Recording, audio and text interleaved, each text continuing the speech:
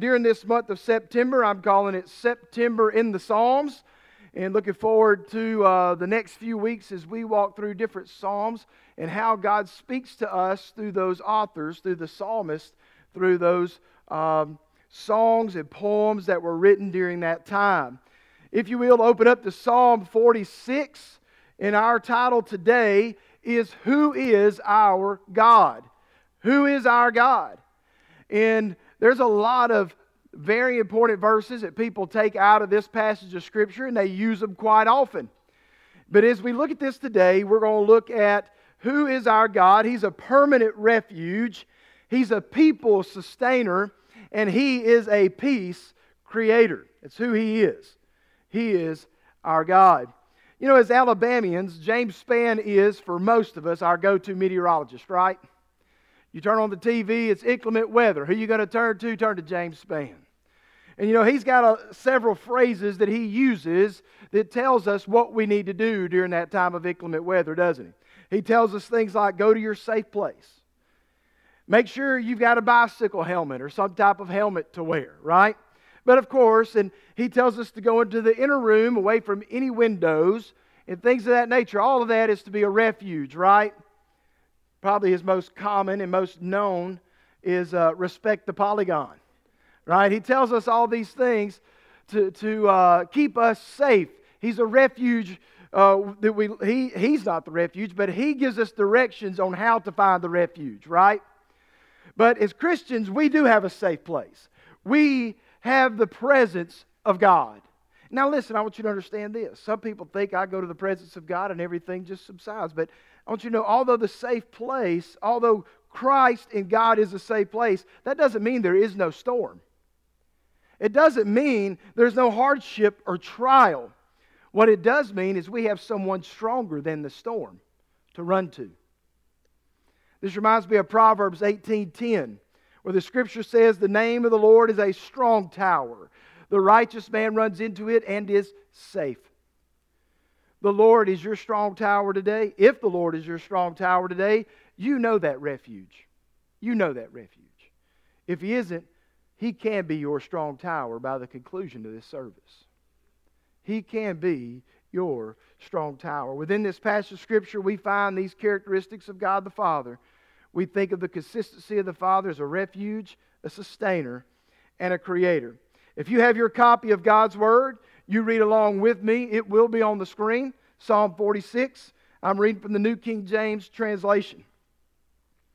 It says, God is our refuge and strength, a very present help in trouble. Therefore, we will not fear. Even though the earth be removed, and though the mountain be carried into the midst of the sea, though its waters roar and be troubled, though the mountains shake with its swelling.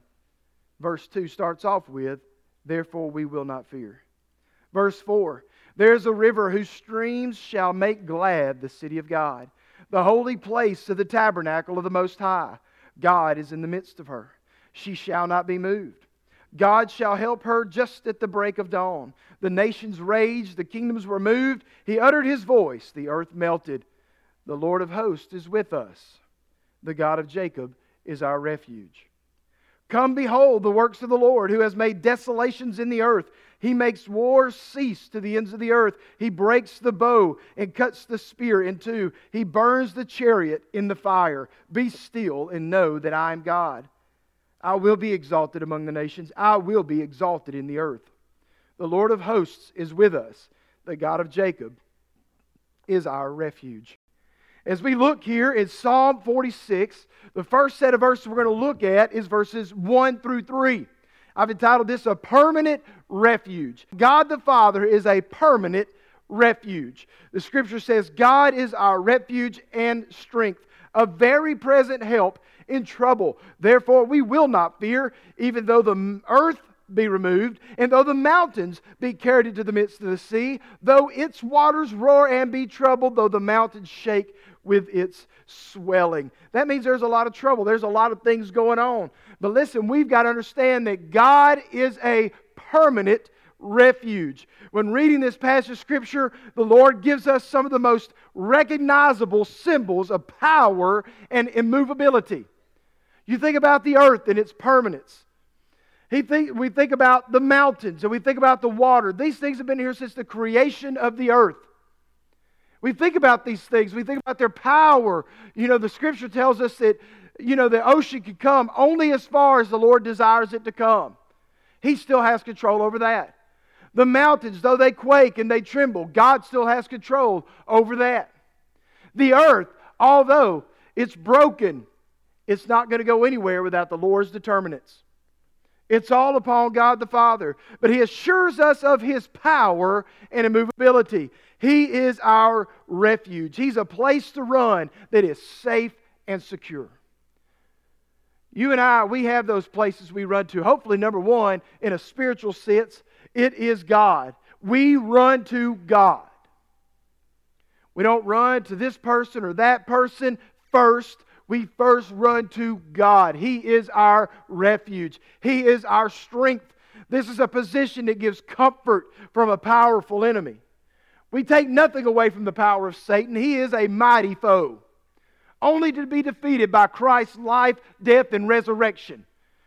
You and I can't defeat him apart from the power of Christ.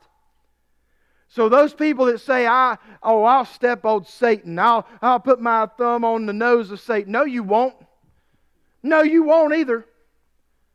God's the only one. Christ is the only one. The Holy Spirit is the only one who has the power to overcome Satan and his demons. You and I have none of that power apart from Him. So don't sit there and think more highly of yourself than you should. He is our strength. And He is a present help in trouble. All of that you find in verse 1. Man, isn't it great that the psalmist is so descriptive of who our God is? He's a refuge. He is our strength. And He is a very present help in trouble. This is an applicable and actionable resource for life. This is who He is. A very present help in trouble. He's not an absent help. He's not just a spoken help. He's a very present help. There's a lot of people you could call on the phone, but they might not be present with you. You got to be talking back and forth. I referenced this last week, talking about my dad and Julie's dad and how I'll call them from time to time and say, I need some help. My lawnmower's not cranking or something like that, I'm in trouble. It's not like legit trouble, but I'm in a form of trouble and I need a little help. So I'll call them up and they can tell me everything. You know what I mean? Like both of them has fixed all kinds of stuff. Planes, tanks, trains, automobiles, you name it. I'm just kidding. I know Daddy's fixed planes and tanks and cars, but he and my father-in-law both have done all kind of repair work all through their lives. So but they're not there. Nowadays you got FaceTime though. I can FaceTime and say, hey, look right here, what's going on? It's semi-present, but what this is saying is God is there by your side. He's a very present help in trouble.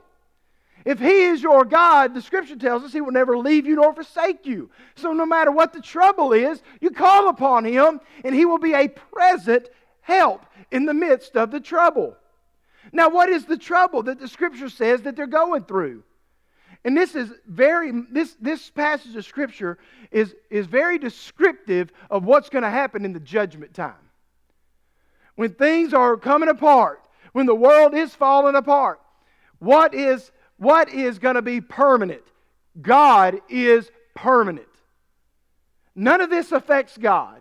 God is the same yesterday, today, and forever. So all these terrible things that are happening on the earth, although for us, we'd be like, oh my goodness, I'm so scared. There's earthquakes and volcanoes and the waters are flooding and all this. Listen, my God is an ever-present help.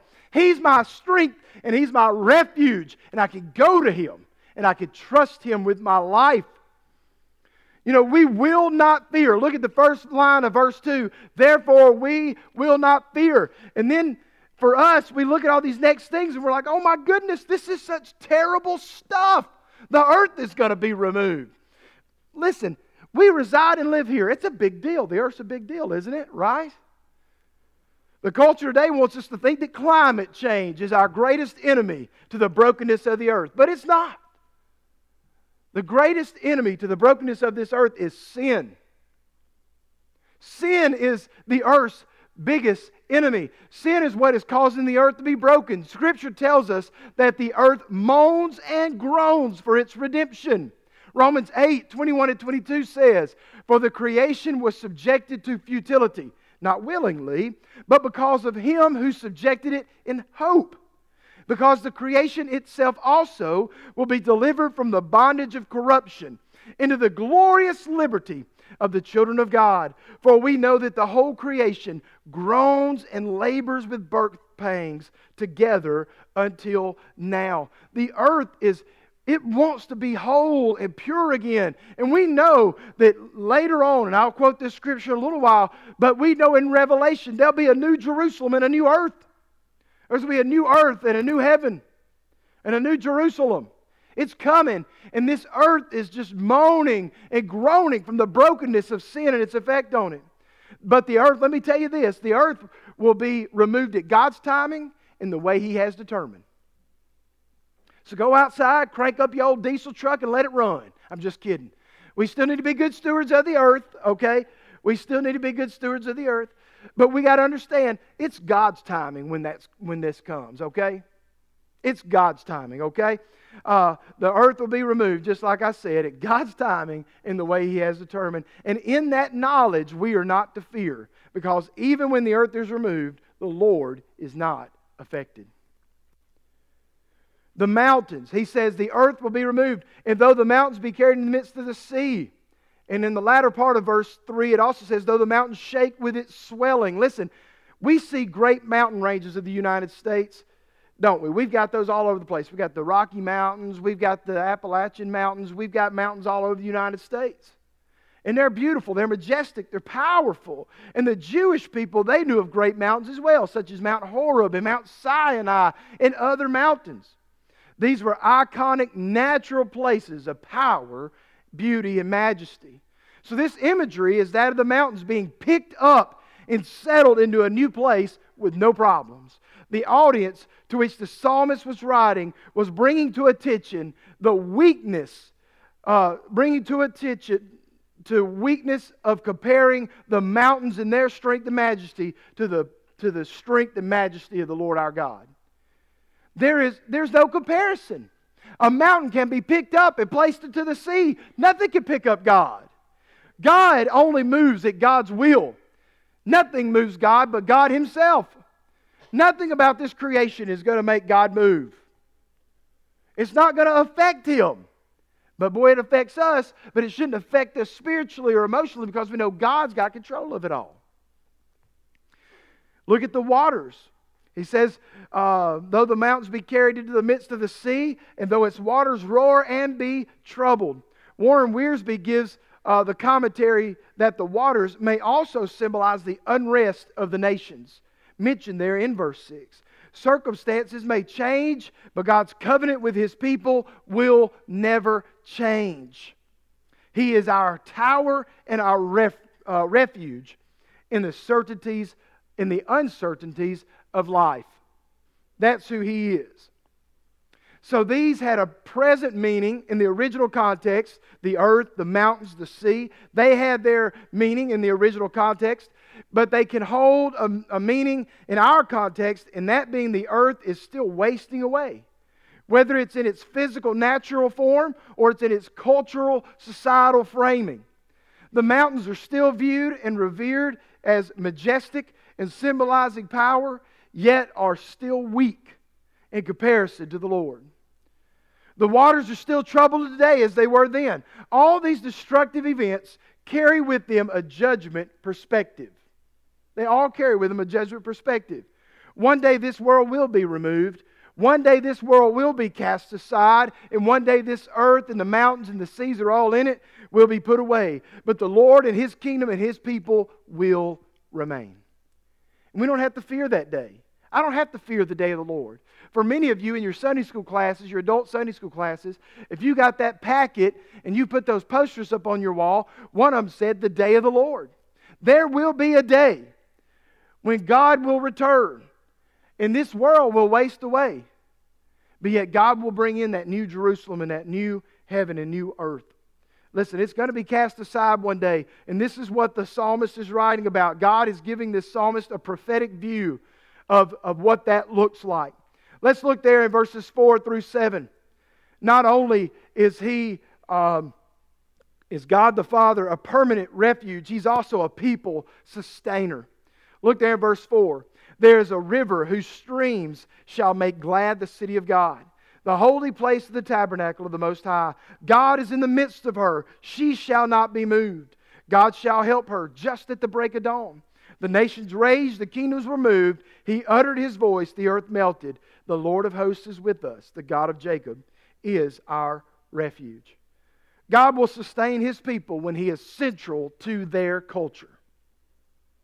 In this portion of our text, we find the river flowing gently and consistently through the city of God. One commentator wrote of verses 4 through 7 in this way. He said, this section turns to the hope of intimate accessibility to God's presence in the future. When the Messiah reigns from Jerusalem, the city of God, when He establishes His throne in Zion, and ultimately remakes all creation in purity and at rest in Him. And Wiersbe wrote about this. Jerusalem was the only city. Most cities back in those ancient days were built on a river. Jerusalem was one of the very few that were not. Wiersbe wrote this. He said, water was a precious commodity in Palestine, and especially in Jerusalem, one of the few ancient cities not built on a river. Wisely, Hezekiah had built an underground water system that connected the spring of Gihon with the pool of Siloam within the city. So water was available. But the psalmist knew that God was their river and provided them with the water of life. You see that there in verse 4. There is a river whose streams shall make glad the city of God, the holy place of the tabernacle of the Most High. God knows how to sustain His people, how to care for His people, how to meet the needs of His people. We are a people that need. The Scripture tells us we hunger and thirst for righteousness for His name's sake. We hunger and thirst for that righteousness. And God will supply that water. The city of God is representative of the people of God. The water is the supply or the sustaining power of Christ in the midst of adversity and calamity. Jehovah is definitely the Most High God, as is emphatically declared there in verse 4. God is central to the city of God. You see that. There is a river whose streams shall make glad the city of God, the holy place, the tabernacle of the Most High. God is in the midst of her. She shall not be moved. God shall help her just at the break of dawn. God is central to the city of God. God is central to our lives. He needs to be flowing in our lives. The context there is in the future, but the context presently is God needs to be in our life. He is the one who sustains us, who gives us what we need in those times of help, in those times of hurt, in those times of calamity that was all around them. God was supplying for them. And thus the city of God will not be moved because God is in the midst of her. And this affirms the immovability of God. The mountains, they may be moved. The earth may be removed. Not just moved, but removed. And the waters be troubled. But yet God is the same yesterday, today, and forever. And nothing's going to change that. God, He is not only is He the ever-present help from a description, but is noticeably in action within the city. He will help her in the darkest of moments, as mentioned in verse 5, the break of dawn. As soon as they wake up, He is still faithful. He is still flowing ever consistently down the center of the city of God. He's dependable, and He can sustain us. Sometimes we don't know where He's at because we've went so far from Him. Not because He's gone far from us, but because we've went away from Him. People say, I don't feel close to God. Well, that's because you've left Him. God's not moved. He's immovable. You've got to come back to God. Come back to Him. Make Him central to your life, and He will meet your needs. He will not be moved. God shall help her just at the break of dawn. Verse 6 says, the nations raged, the kingdoms were moved, but yet He uttered His voice, and the earth melted. This is again talking about those final days. From verse 6, we must understand the power of the voice of God. Unlike our voices, that many a times are ignored or weak, God's voice is powerful. Many of you know that. You speak something to your son, daughter, grandson, granddaughter. Goes in one ear and out the other. I'm going to tell you something. When God speaks, it's not going to go in one ear and out the other. It's going to make a difference. And at this time in history, when this will take place, it's going to be a terrible thing for those who hear the voice of the Lord. It's going to be a terrible thing. Look at this. The nations raged, it says there in verse 6. The nations raged. God was like, no problem. No big deal. Rage on. I'll just speak. The kingdoms were moved. The earthly kingdoms, not His kingdom. Not His kingdom was moved, but the other kingdoms were moved. God said, go on. Move. But God says, let me tell you what I'm about to do. He's about to utter His voice. And one day when that time comes, when He utters His voice, the earth will melt. The earth will melt. It will be done away with. And there'll be a new heaven and a new earth. And for those of us who have called upon Christ as their Lord and Savior, we don't have to fear any of this. I don't have to worry about that. People are so worried about things. They're worried about this. They're worried about that. I'm not worried about it. I've told this illustration before. If somebody were to invite me out to eat, okay, and I were to die in a car accident along the way, I win either way. I win either way. If I make it safely to the restaurant, wonderful. I get to eat out with you. Man, we're going to have a good meal. It's going to be good. If I die along the way, I'm going to be feasting in heaven with the Father and with the Son and with all the saints of old, that cloud of witnesses that I'm surrounded by. Listen, I win either way. But if you don't have Christ as your Lord and Savior, you got something to fear. Because if you die on the way, you've missed out on a meal, and forever in eternity, you're separated from God. That's a problem. That's a problem. Today, you can get that righted. In just a little while, you'll be able to get that righted in your life. You can turn from your sinful ways. You can confess Christ as Lord. You can believe in your heart that God raises from the dead. And you can be saved. He is a God of salvation. He is a God of forgiveness. And He wants to extend that today to you. He doesn't want you to fear these things. That will come. He doesn't want you to fear these things. He wants you to know that they're coming. He wants you to be prepared that they are coming. But if you rest in Him, you don't have to fear that they're coming. You don't have to fear that they're coming. Listen, we can look back at Genesis to see the amazing and awesome voice of God. In Genesis 1:3, with His voice, He created light. In Genesis 1:6, He created space and sky. In Genesis 1:9, He created dry land with His voice. With His voice in Genesis 1:14, He created the stars, the sun, and the moon. In Genesis 1:20, He created fish and birds. And in Genesis 1:24, with the sound of His voice, He created all the land animals on the earth. That's just with His voice. With His voice, He created and breathed out the sun. We can't even get close to the sun. You can't look at the sun. You're not supposed to. Some people do it. But you're not supposed to. This is the power of God. This is the voice of God.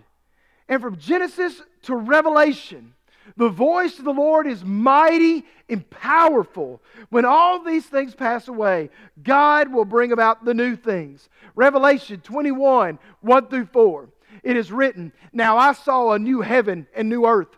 For the first heaven and the first earth had passed away. God had spoken, it had melted away. Also there was no more sea." You hear that? The earth was removed, the mountains were cast into the sea, and the seas were tumultuous. But like here we see it, it's gone. Then I, John, saw the holy city, New Jerusalem, coming down out of heaven from God. And doesn't this tie in nicely with what we've been teaching on the last few weeks? Prepared as a bride adorned for her husband. And I heard a loud voice from heaven saying, "Behold, the tabernacle of God is with men, and He dwells with them, and they shall be His people. God Himself will be with them and be their God. And God will wipe away every tear from their eyes. There shall be no more death, nor sorrow, nor crying. There shall be no more pain, for the former things have passed away." One day these things are coming. But listen to the beauty of what's going to be new. And He will sustain His people. The earth will be removed. The mountains will be cast into the sea. The seas will be tumultuous and troubled. They will be troubled. But yet God will get rid of all those things. Death, pain, sorrow, tears are gone. For the believer in Christ will live in the new heaven and the new Jerusalem and the new earth. We'll have those things. No more will sin corrupt the earth. No more will sin corrupt our minds or our hearts. We don't have to worry about that no more because God is a permanent refuge. He's not going to change, so I'll be in Him. He will sustain me as a river flowing through the midst of the city of God. He will sustain me. He will sustain you. And He is a peace creator. He is a peace creator. I've said this before. Sometimes to have peace, you got to have war. It's unfortunate. It's an unfortunate effect of sin upon this world. But to get peace, sometimes you have to have war. And God comes in, and I'm going to read to you here in verse 8. Y'all read along. Verse 8 of Psalm 46. Come, behold the works of the Lord, who has made desolations in the earth. He makes wars cease to end of the earth. Well, how does He do that? Did He do it through peace? He breaks the bow and cuts the spear in two. He burns the chariot in the fire. Now understand, most scriptures break this apart. From understanding that He will supply for your need, He's a people sustainer, understanding He's a permanent refuge, be still and know that I am God. Be still and know that I am God. And when people recognize this, Scripture tells us at the end, every knee will bow and every tongue will confess that Jesus Christ is Lord because they've experienced and seen it. Whether from a saved standpoint or a lost and going to hell for eternity standpoint, everybody's seen what's happened to the earth. There will be no excuse. And so what will happen in the end? I will be exalted among the nations. I will be exalted in the earth. But praise God, the Lord of hosts is with us. Those of us who have confessed Him as Lord and believed upon His Son Jesus Christ. The God of Jacob is our refuge. So verses 8 through 11, He is the peace creator. This is the pronouncement of His power and the proclamation of His power. The psalmist calls upon the people of God, then they're a city of God, to come and see the works of the Lord against His enemies. Look there at verse 8. Come behold the works of the Lord. I have kept you in the city of God. I've sustained you. Now I want you to see what I do to my enemies. This is what I do to my enemies. You want to defy me? You want to think that you're a king on the throne? Look what happens to the kingdoms that come against God Almighty. They are no match for our God. No match whatsoever. When the Lord comes in all His glory, there will be no suffering servant.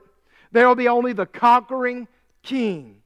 He will tell His people, observe the power and the majesty and the work of your refuge and strength. That's what He's going to say. Observe it. Come and see where all those that thought they held ground against the King of Kings and Lord of Lords once stood. And when the Lord comes and He makes war, not the people of the earth, it is His victory. It is His ability on showcase.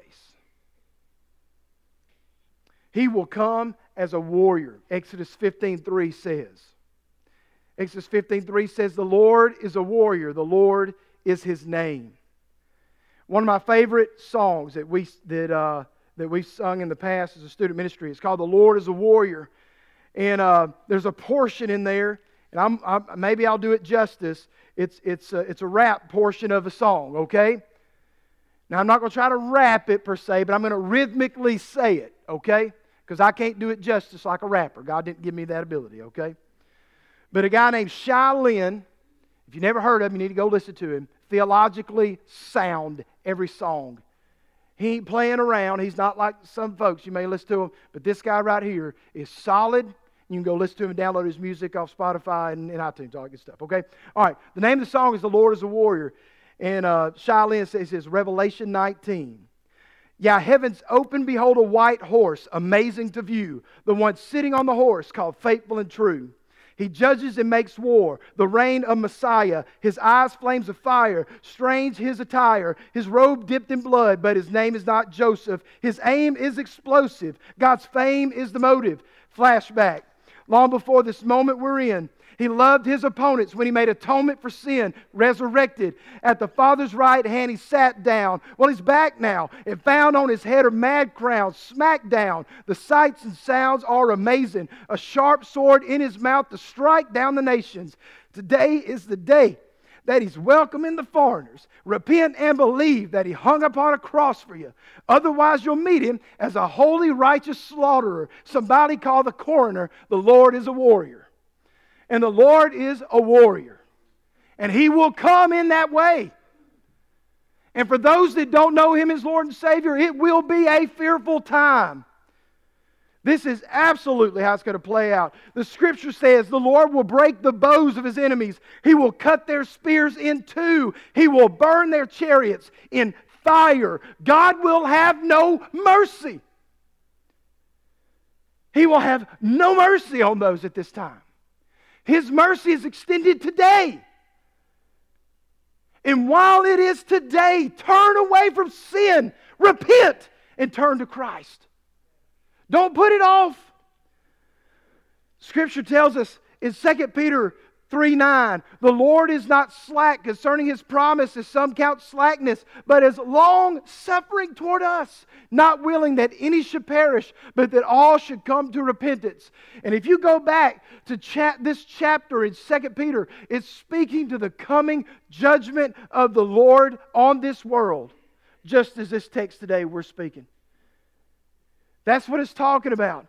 Yet for verse 9, the Prince of Peace, from verse 9 on, the Prince of Peace is enthroned. Wars have ceased throughout the world. What councils and leagues and summits have been helpless to achieve, the Lord Jesus brings by His iron rod. Disarmament has passed from discussion to actuality. Weaponry is scrapped, and funds formerly spent on munitions are now diverted into agriculture and other productive channels. Listen, when God comes, there's not going to be a need for anymore. No weapon formed against Him shall prosper. It doesn't matter what the enemy brings. It's not going to do any good. Because when God comes, because the Lord is a warrior, when He comes, nothing's going to stop.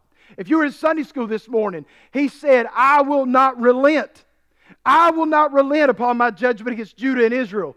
And listen, there were times in the Old Testament He did show grace. But at this time, when all of time comes to an end for mankind that are lost apart from Him, that they spend an eternity in hell separated from Him, He will be King of kings and Lord of lords. And every knee will bow and every tongue will confess that Jesus Christ is Lord. It's coming a day. It's coming a day. So from this point forward, the Lord tells His people one unavoidable action and one undeniable truth.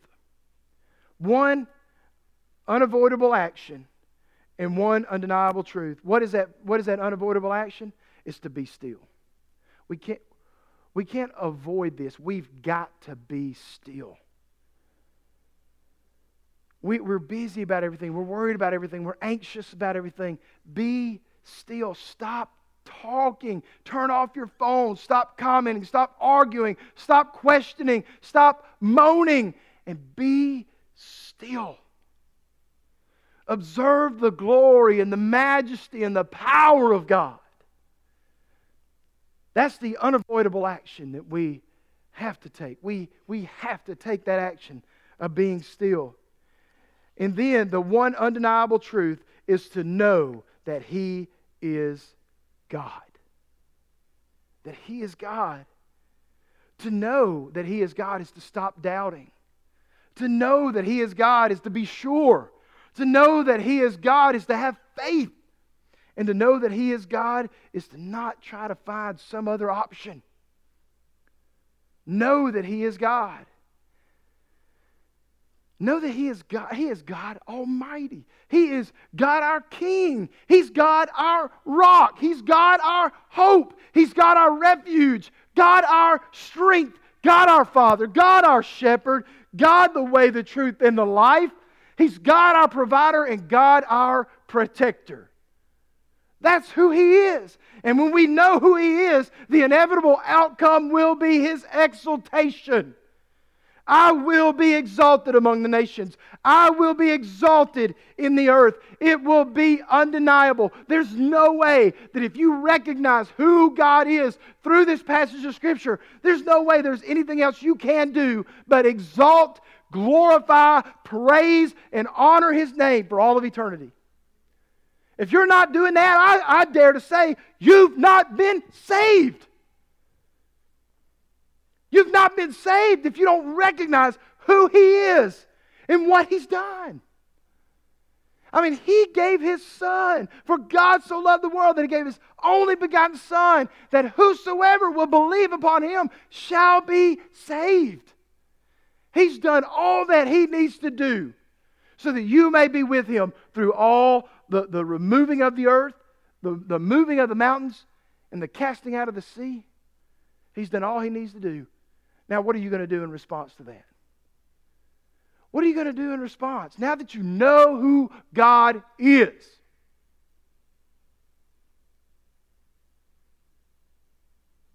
Now that you know who God is.